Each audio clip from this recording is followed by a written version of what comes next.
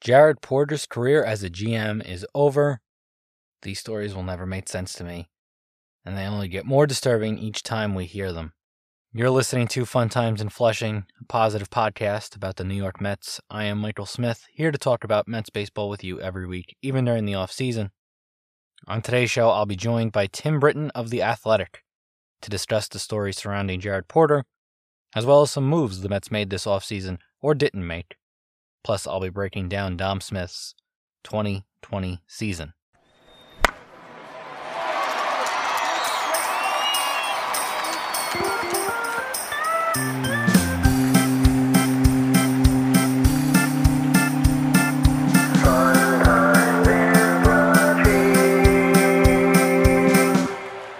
That theme comes from Kyle Cullen, who you can reach for your podcast themes at kylspodcastthemes@gmail.com. If you want to find any links discussed in today's show, or to learn more about the show, go to funflushing.com/20. Wasn't that long ago that Mets fans envisioned Dominic Smith as their first baseman for many years to come. He was just 22 years old when he came up in 2017. We were told he was a doubles machine, could hit to all fields, and would make a significant impact. He hit 9 homers from August 11th on that year, but not much else. He ended up having an incident where he overslept in spring training the following season. There were questions about his conditioning, fair or unfair, and his future suddenly seemed very much in doubt. He played well when healthy in 2019, a slimmed-down version of himself, which is why the Mets moved him out to left field, because first base had become occupied by a record-breaking rookie named Pete. Then 2020 came, and man did Dom flip a switch. 21 doubles to go with 10 homers, a .993 OPS in 50 games. Another development in 2020 was the National League DH. Should that stick, it opens up a spot for Dom to make an impact on this team. He is just not a left fielder. He's a first baseman, and he's a better one than Alonso. So if Pete can fill that DH spot, Dom slides back in to his natural position, and the Mets have 2 big hitters from both sides of the plate in their lineup. I really feel that Dom can take another step forward in 2021. To do it in 50 games like he did in 2020 is great, and he was a big part of that Mets offense. But if he can sustain that for a full season, go 20, 25 homers, and maybe 40 doubles, like was predicted when he came up, he brings a lot to this lineup. I feel like a broken record, though. The Mets might have more to gain than any National League team from having a designated hitter. Aside from Nelson Cruz and Marcell Ozuna, Dom might have more to gain than any player in the league. I don't know why the league is dragging their feet on this. I'm going to talk about it with Tim in a little bit. But they need to make a decision. It's not fair. Nelson Cruz and Marcell Ozuna might have jobs already. If there were 30 teams fighting for their services instead of 15. For Cruz at least. Ozuna is a little bit better of a fielder, but he's most likely going to be a DH. Dom might be traded if there's no DH, and there's only room for either him or Pete. It might be affecting Jackie Bradley Jr. The Mets might be more in on Jackie Bradley Jr. if they know that there's going to be a DH. A lot of dominoes will fall when the DH gets decided one way or another. It's crazy to me that they just keep waiting and dragging their feet on this. They have to make a decision. And for Dom, I said it. He should be a 40 double guy. He hits the ball hard. He hits it to all fields. He's an impressive hitter. And the turnaround that he's made. To be such a young kid, drafted out of high school, be 18 years old. He talked about it. If you go back on SNY's Facebook, or I think it might even be on their YouTube, he did the Cookie Club during the early parts of the shutdown when they weren't playing. Dom and JD Davis did the Cookie Club on SNY's social media pages with Steve Gelbs. They had David Wright on. He was 18, 19 years old playing with David Wright in those rehab games that David kept playing in the minor leagues. Be easy to get a big head. Be easy to kind of fall behind, maybe lose your conditioning a little bit. Oversleep during spring training, your chance to make the big league club. Make an impression at least. And for him to have turned it around like he did, get more serious, and still be a fun guy who has fun in the dugout in the clubhouse and is somebody that, teammates love being around. There's so much to love about this guy. He's such a great presence on this team. I just love watching him play. And he's good. And he's a good fielder as well. He's a significant upgrade over Alonso there. So I hope this DH comes through. The Mets have the DH and they get to use it and they get to have both these guys in the lineup because I just think, like I talked about last week with Pete, funandflushing.com/19 if you want to hear that. I just think these two guys have so much to gain and they could really make a very positive impact if they're in those two spots. This day in Mets history, January 22nd, 2006, the Mets trade Chris Benson to Baltimore for Jorge Julio and John Maine.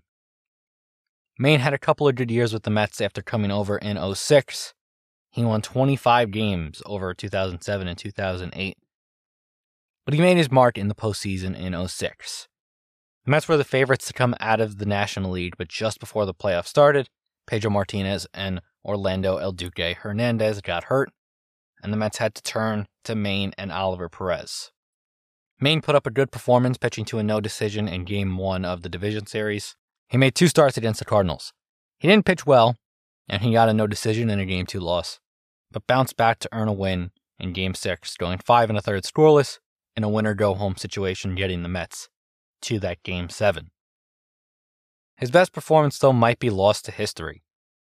On the second-to-last day of the 2007 season, with the Mets needing a win, he took a no-hitter into the 8th.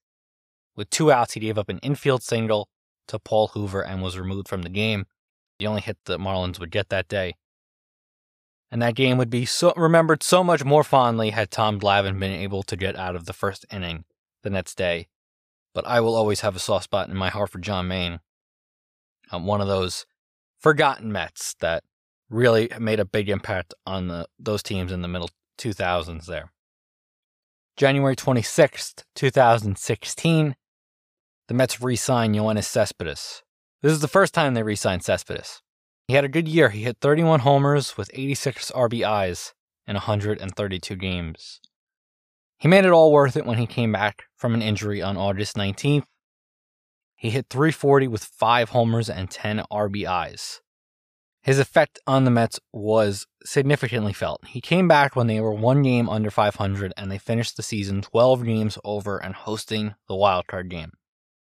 Maybe they shouldn't have signed him again after he opted out that offseason. That contract just ended this past year. But there's no way to look back at that trade or the first offseason signing of Cespedes as anything but an overwhelming success.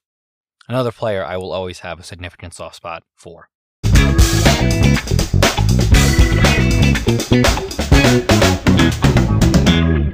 Before we get to Tim Britton, I just want to give my thoughts on this past week in Mets baseball. It was all sunshine and roses this offseason until last Monday. The Jared Porter news was shocking and upsetting, and the Mets did the right thing in firing him. I have to admit, though, I was a little disappointed in how they handled it. Still, the press conference was not Sandy Alderson at his finest. He not only named the country of the reporter, which the report went out of its way to not do, the ESPN report by Jeff Passan and Mina Kimes, but he just didn't seem comfortable, and at one point he gave Porter kind of a soft landing. When asked about if he felt Porter lied to him in this process, Sandy said he never misled us, but that they didn't understand the full scope of things until they read the report. Maybe Sandy truly feels that way, but it does seem like he must have misled them at least a little bit. Why would you defend him? Why would you give him a soft landing? Hang him out to dry. If not now, when? When are you going to do that? And I get that that's probably not in Sandy's persona to do that. But you gotta be a little hard on the guy, I would think. I also thought Steve Cohen should have been present for questions. This is an organizational issue. The organization messed up in hiring this guy. And you could say they should have known, they shouldn't have known. I'm not really going to get into that. The fact of the matter is they hired him, and they had to fire him before the season even started. And the owner should answer for that. And I realize maybe there's not much he can say. but just being there and presenting a hard line and owning up to what happened.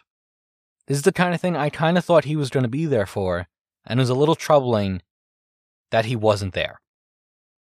Then there's the news that very much not as important. It's not real life troubling, but it is on the diamond, and it did happen this weekend. It happened very shortly after the Jared Porter stuff, a couple days later. George Springer signing in Toronto. I think there's a chance this plays out well for the Mets over time, especially if they extend both Lindor and Michael Conforto. But man, is it tough to look at this and feel any other way than at least slightly disappointed. The Mets had needs, and for the most part so far, they filled them. But they went for the lesser catcher. They also went to the trade market, where they did not have a lot of assets to begin with. They did not sign Real Muto, and they won't. They did not sign Springer, he's off the board. Bauer's still out there and a possibility, and Ken Rosenthal is reporting that they're significantly looking into it. But I doubt that comes to fruition. I can't see it happening. And frankly, I don't want it to happen. I really, at the beginning of this whole process, I was not in on Trevor Bauer. I just didn't think he would work in New York. And then I softened on that, and I thought maybe it would. Maybe he did have a bit of a tougher exterior than I thought. But just the more I think about it, and the more I read about some of the stuff he's done in the past on social media, he's sent his followers after people. I don't think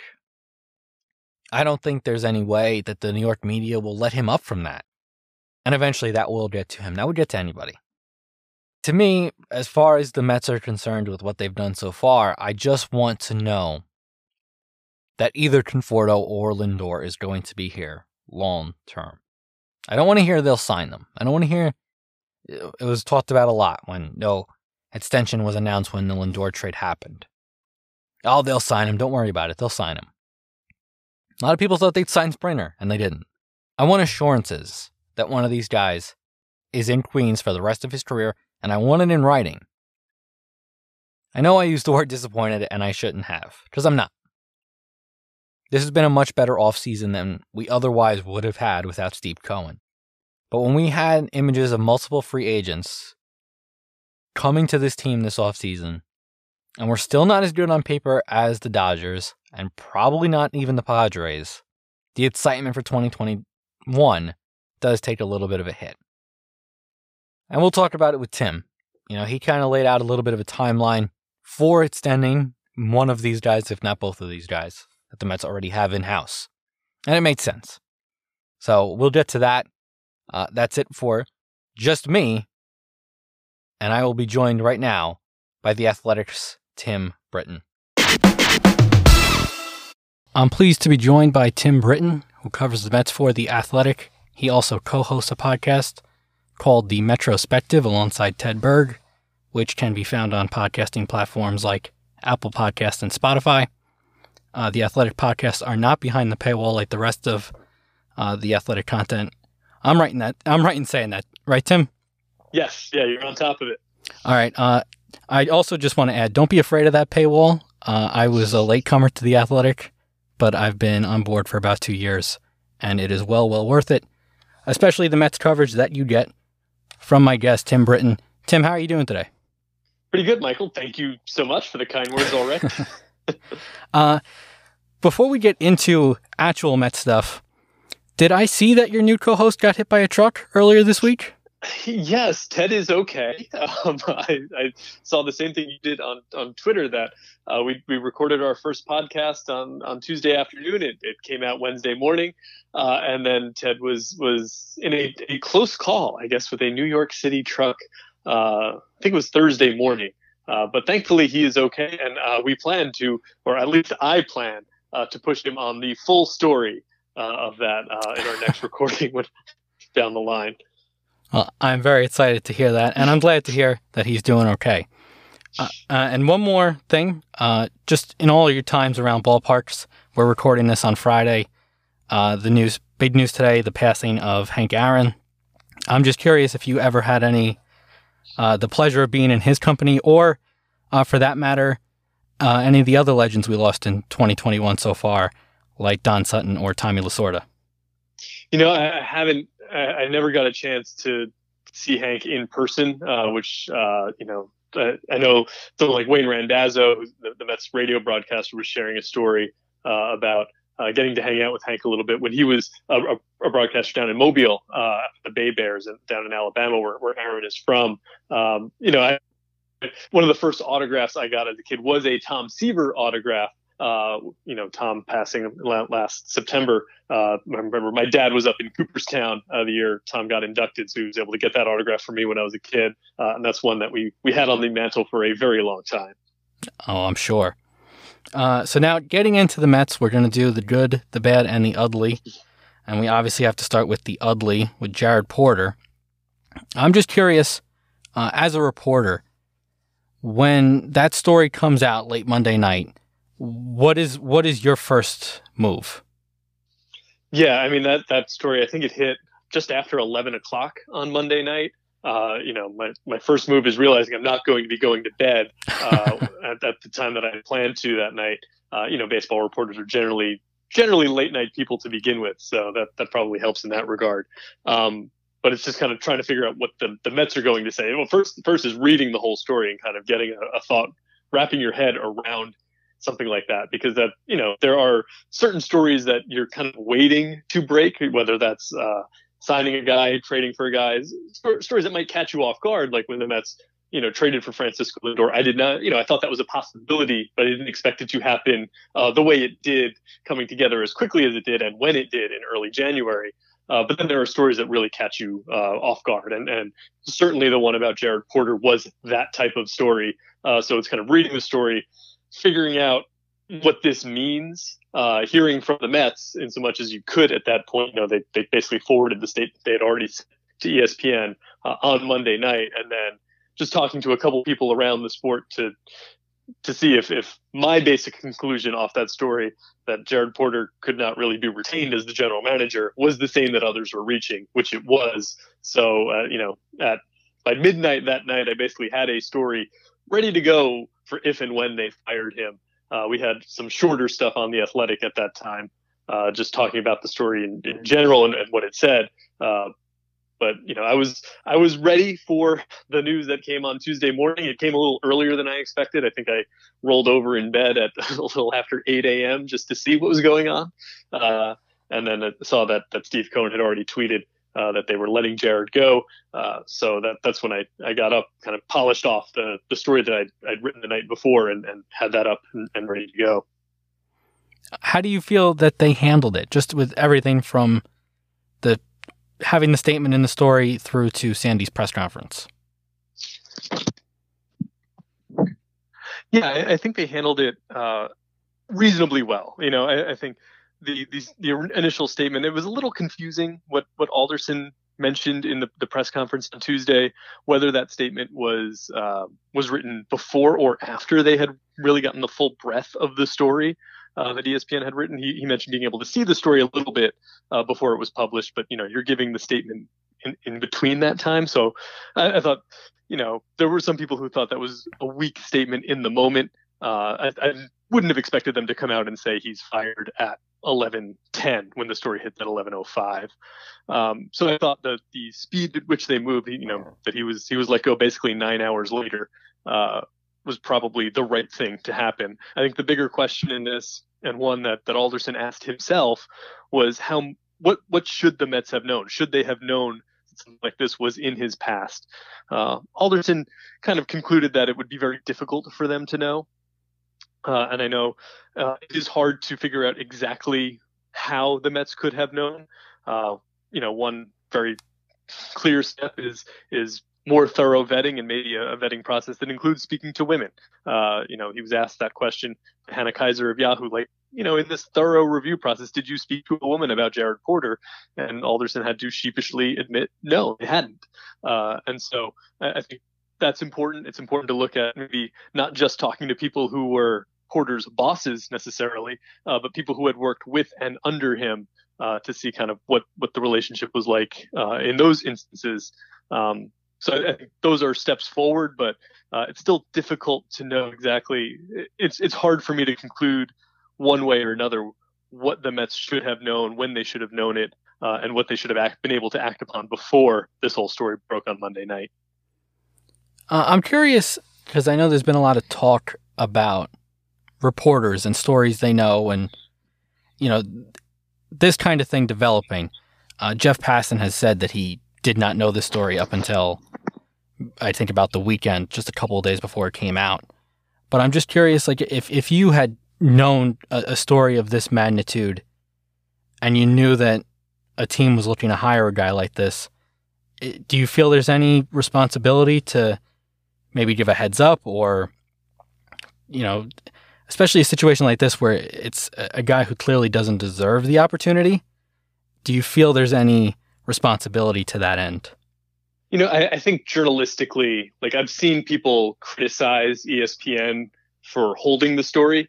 That the other reporter on that story, Mina Kimes, has said she's the one who knew about it initially, has known about it for a few years now. I think going back to 2017 or so.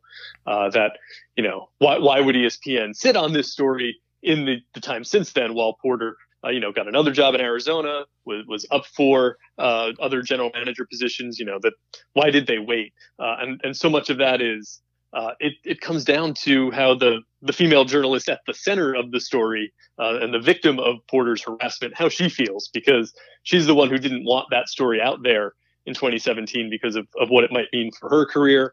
And it was only basically when Porter became the general manager of another team and got kind of more power under him that she felt comfortable coming out with this story. I think that speaks to the power dynamic at play here.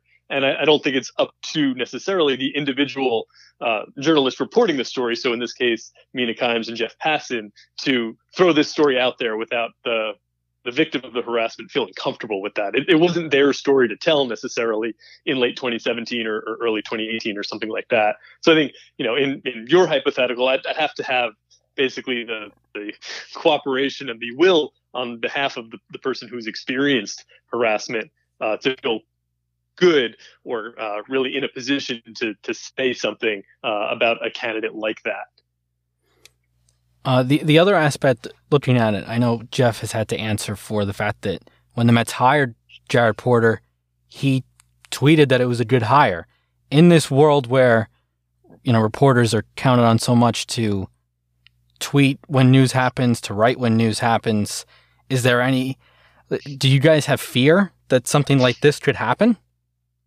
I mean, I think when you cover the sport long enough, you realize how much you see of individuals and I should say how little of that you actually see of individuals, how little you get to know them. I mean, someone like Jeff, who's been covering baseball longer than I have and at a much higher level than I have, probably has more inside access to people than I do.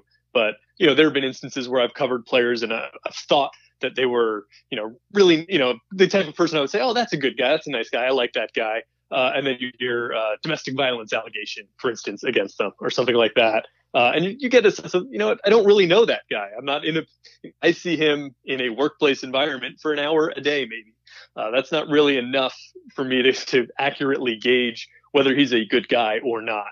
I think, you rely on your sources in the game, who you would think have a better sense of the quality of character of individuals. But, there are people that I reached out to about Jared Porter, guys, people in the sport that I've known for a while and have worked with him for a while, and they all thought it was a great hire for the Mets. So, one of the interesting things will be to see how those people feel about it moving forward. People who, because Porter had worked in 3 pretty successful organizations in Boston, Chicago, and Arizona. What responsibility do those people feel they have in this? Or how blind were his coworkers and people who were his references to this type of behavior? Now that we got that out of the way, let's get to more on the field stuff. George Springer signs with the Toronto Blue Jays. So far, and it looks like it is going to stay this way, the Mets don't end up signing any of the top free agents. That's a bit of a surprise, I would say, to most people. They did trade for Francisco Lindor. Do you feel that there might be any sort of responsibility to extend Lindor or extend Conforto right now to still make that big splash that so many people were anticipating? I think it's a surprise they didn't sign. They haven't, and it doesn't look like they will sign any of those top three free agents, the Real Muto, Springer, Bauer class. I don't think you can really paint the offseason as a disappointment, given that Lindor is probably a better investment than any of the three of them would have been. He costs a little bit more in terms of trade capital, and he'll cost a bit more than any of them if you sign him to an extension. But I think that's probably the biggest impact acquisition that the Mets could have potentially made this winter, and they made that one. So I don't feel like for a fan base that has been so eager for an offseason where they are the center of the sport, I don't feel like it's proper necessarily for them to feel disappointed at this point because you've only gotten Francisco Lindor and Carlos Carrasco. I don't think, in terms of extending Lindor or extending Conforto, I don't think you do that based off of the timing of when the news would hit. I think those are longer conversations that have to happen. A lot of times you see those types of contracts come out at the end of spring training. Spring training is often when a lot of that negotiation takes place. We saw it with the Mets just a couple of years ago with Jacob deGrom, that extension was announced, I think, the day before opening day or something like that in Washington. So, I wouldn't expect, in the next 2 or 3 weeks to be hearing about an official extension for a Conforto or a Lindor. But I do think those are top priorities for the Mets moving into through the rest of this offseason and into spring training to try to get something done before the start of the regular season or very early on in the regular season. And now that we've got Springer signed in Toronto, that gives Conforto, I think that was a domino to fall for Conforto to see where he fits in the outfield market, because that was the big outfielder out there. That was someone that Conforto could compare himself to conceivably and to look at as kind of a standard bearer in the outfield market after the 2020 season to kind of peg his value to moving forward. Yeah, I certainly do not want to paint this offseason as a disappointment. It certainly has not been. It felt like at the beginning that they were going to sign one, if not two, of those top three guys. And I got to admit, I liked how they were aggressive in signing James McCann. And one thing I've noticed watching some of these Zoom conferences that I know you've been a part of with McCann, Lindor, Carrasco, even Trevor May, they all seem, this team has had a fun personality to it for the past couple of years. And all of those guys seem like they're going to fit right in with that. Yeah, the Mets have built what, it's hard for me to say as a reporter, especially after a 2020 season when I was not in the clubhouse at all. But certainly the end of the 2019 season, and from what we have talked to players about, it seems as if the Mets have built a good clubhouse culture. You talk about that homegrown core that they've got of young players, with Pete Alonso and Jeff McNeil and Conforto and Brandon Nimmo and Dominic Smith. JD Davis isn't necessarily homegrown, but he comes in and joins that group. That those guys do seem to really get along in there. Lindor and Carrasco come very highly recommended from people in Cleveland for fitting into a clubhouse and being stand-up members of a team to the media. Lindor, was kind of the guy in Cleveland in the way that David Wright had been in Queens for so long. So I think from everything that I've heard about those guys, that they do seem like they would fit the culture the Mets are trying to build. And that is something that they've harped on this offseason, is trying to change kind of the culture about how this team operates from the Wilpon ownership group to Steve Cohen. You said earlier that the way the Lindor trade came together, it was a bit of a surprise. And I think the biggest part of that was that Carlos Carrasco came along with him. Where does that leave Seth Lugo? Yeah, so they're in an interesting spot with Lugo. You look at that starting rotation right now, and it's DeGrom, Stroman, Carrasco. Then you've got David Peterson, Steven Matz, Seth Lugo, probably for two spots. Although, one of the hard things to project going into 2021 is how many innings can any of these pitchers throw off of a year in which they did not throw that many innings. And I think in particular for a guy like Peterson, whose career high in innings is something like 130, to come off a year where he threw about 50, to then expect him to be, a regular every fifth day kind of starter for 160 plus innings might be a bit too much to ask. And I think Lugo would be an interesting option, even if he's not a member of the rotation, as a guy who is not your traditional reliever, but kind of eats more innings that way. I think they've bolstered the back end of their bullpen a bit, certainly with May. And we've heard about the possibility of Brad Hand joining them. I've said from the start of the offseason I'd be surprised if Hand signed with the Mets. It seemed as if he was very close to signing with the Mets last week, and we still haven't heard finality on that.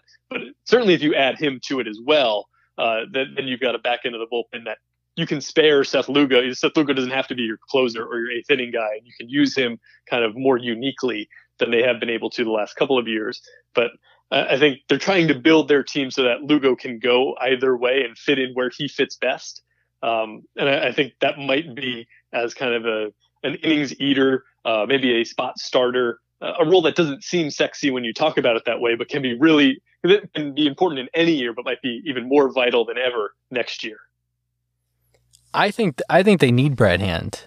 Right now, just looking at this bullpen, I don't think it's good enough to, when you compare it to especially the Dodgers, but they also just don't have a lefty right now. I don't know where they're looking to try to find that other than Brad Hand. If it's not Brad Hand, there's not a lot of other options out there. Justin Wilson is still there. And he was decent for the Mets the last two seasons. If he could fit in kind of the same role that he had, that might be another option. But I think, if you go too far beyond those two guys, then you start thinking about you might need Seth Lugo more in the seventh and eighth inning than you would like to.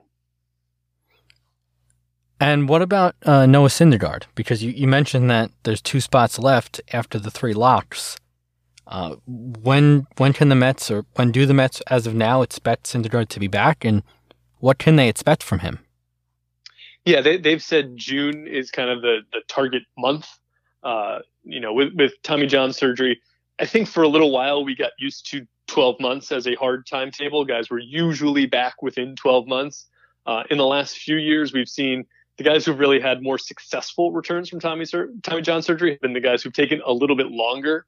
You think about guys taking maybe the full 18 months where you have it at the end of a season and you come back a year and a half after that. Those seem to be the guys who have done the best. Syndergaard doesn't have that luxury if he wants to be back in 2021 to take the full 18. But I think, his surgery was the end of March. I think that makes it a stretch to be there for opening day. I don't think you'd want to push him to be there for opening day. And again, the innings thing comes in with him too. You don't want him to be I think an every fifth day guy for 6 months off of surgery that way. So I think slow playing that into June or July. The All-Star break has been my kind of before or after date for him since he had the surgery. That I think makes the most sense. And that gives you a chance, you can see what you've got in Peterson and Matz and Lugo if you put him in the rotation, in Joey Lucchesi, who I forgot to mention earlier, as another option there toward the back end of the rotation. They built up a little bit of depth there. You can see what you have there. And then when you're bringing Syndergaard back, you can decide who he's replacing and how, who needs a break at that point in time. We've seen a team like the Dodgers use, if not a six-man rotation per se, they've had kind of a way of getting around that to give guys enough rest during the course of the season so that they stay fresh throughout the whole thing. And I think an approach like that would help the Mets into September and hopefully for this team October. It's a funny thing with Syndergaard because he scares me a little bit because he works so hard. We saw that be to his detriment a couple of years ago when he came in just in tremendous shape, but it wound up wearing him out after a month. And I'm curious to see how his body responds to. We see it on social media, all the videos he posts of his different workouts, throwing off the mound. He seems determined to be back as soon as possible, as soon as the Mets will let him back. Yeah, and there are so many instances in baseball where you hear a guy retroactively say, in retrospect, I probably came back a little too fast. And you almost never hear a guy say, in retrospect, I shouldn't have taken as long as I did to get back. You think of Conforto in 2018, coming back from that shoulder injury and getting back, I think, the second week of the season when most people expected him out until May. And that kind of threw him off for the entire season. That's not, certainly with Syndergaard, you don't want something like that to happen where he's rushing himself to get back by a specific date, even if it's just one he's set in his own mind, and compromises his health moving forward, or just, his mechanics and his ability to be the pitcher he can be through the whole 21 season. Do you think there's going to be a DH just from the leaves, how they're playing out across these negotiations between the league and the players union? I'm surprised we still don't know at this point in getting to late January. I do think there will be, just because both sides deep down want it. Like the owners want the universal DH, the players want the universal DH. It's really just a matter of deciding what it's going to cost in terms of bargaining. The owners want the expanded playoffs in exchange for a universal DH. And I don't know how firm players will hold on that, whether they can bargain it for just the 21 season or whether it becomes a more permanent thing. I think it's a complicated and interesting negotiating dynamic between the two sides, because you've got the CBA up at the end of the year. You've got kind of this distrust that exists between them that's as high as it's been probably since the strike in '94.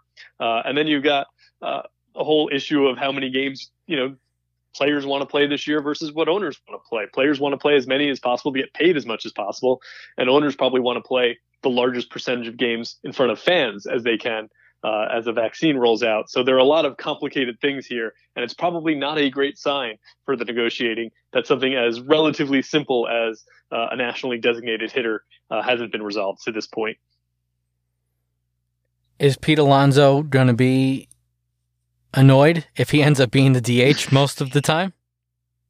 I don't think that would be ideal in Pete's mind, because he's worked so hard on his defense at first base and has made pretty significant improvements in that regard since he was first drafted out of the University of Florida.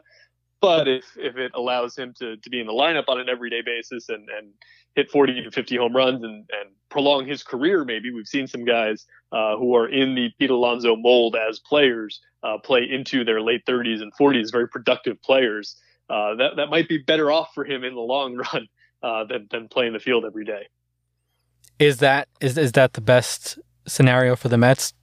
Alonso DHing, Dom Smith at first, and a defensive center fielder with Nimmo and Conforto in the corner spots? Yeah, I think that's the alignment that makes the most sense given the roster they have. Alderson has said a few times that he doesn't really love the idea of Dominic Smith in left field, and even as Smith has made improvement there, but he's clearly not.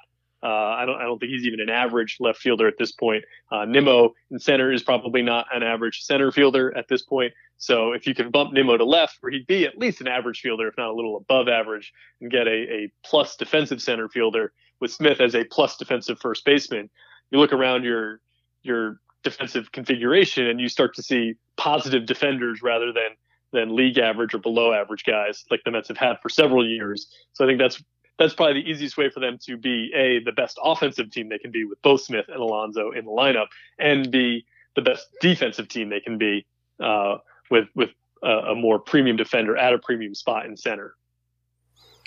Tim Britton, you can check him out on The Athletic and on the Metrospective podcast. Tim, thanks so much for coming on today. Oh, thanks for having me, Mike. It was a lot of fun. Yep, thank you. Thanks so much once again to Tim Britton. Again, you can find him on The Athletic. That is behind a paywall, but again, I will vouch for it. It's very worthy content, both from Tim and anybody else that you might find on The Athletic. Ken Rosenthal and Jason Stark covering baseball as a whole, and many more as well. Lindsay Adler covers the Yankees. I think she's tremendous as well. Nicole Auerbach covering college football is great. There's just so many great writers on The Athletic, and I think it's well worth the money that you would pay each month to get it. But if you just want to hear Tim and his co-host, the recently run over Ted Berg, discuss Mets baseball, they will be doing that on the Metrospective. It is part of the Athletic Podcast Network, but you can find that not beyond the paywall on podcasting platforms such as Apple Podcasts or Spotify, much like you find this one.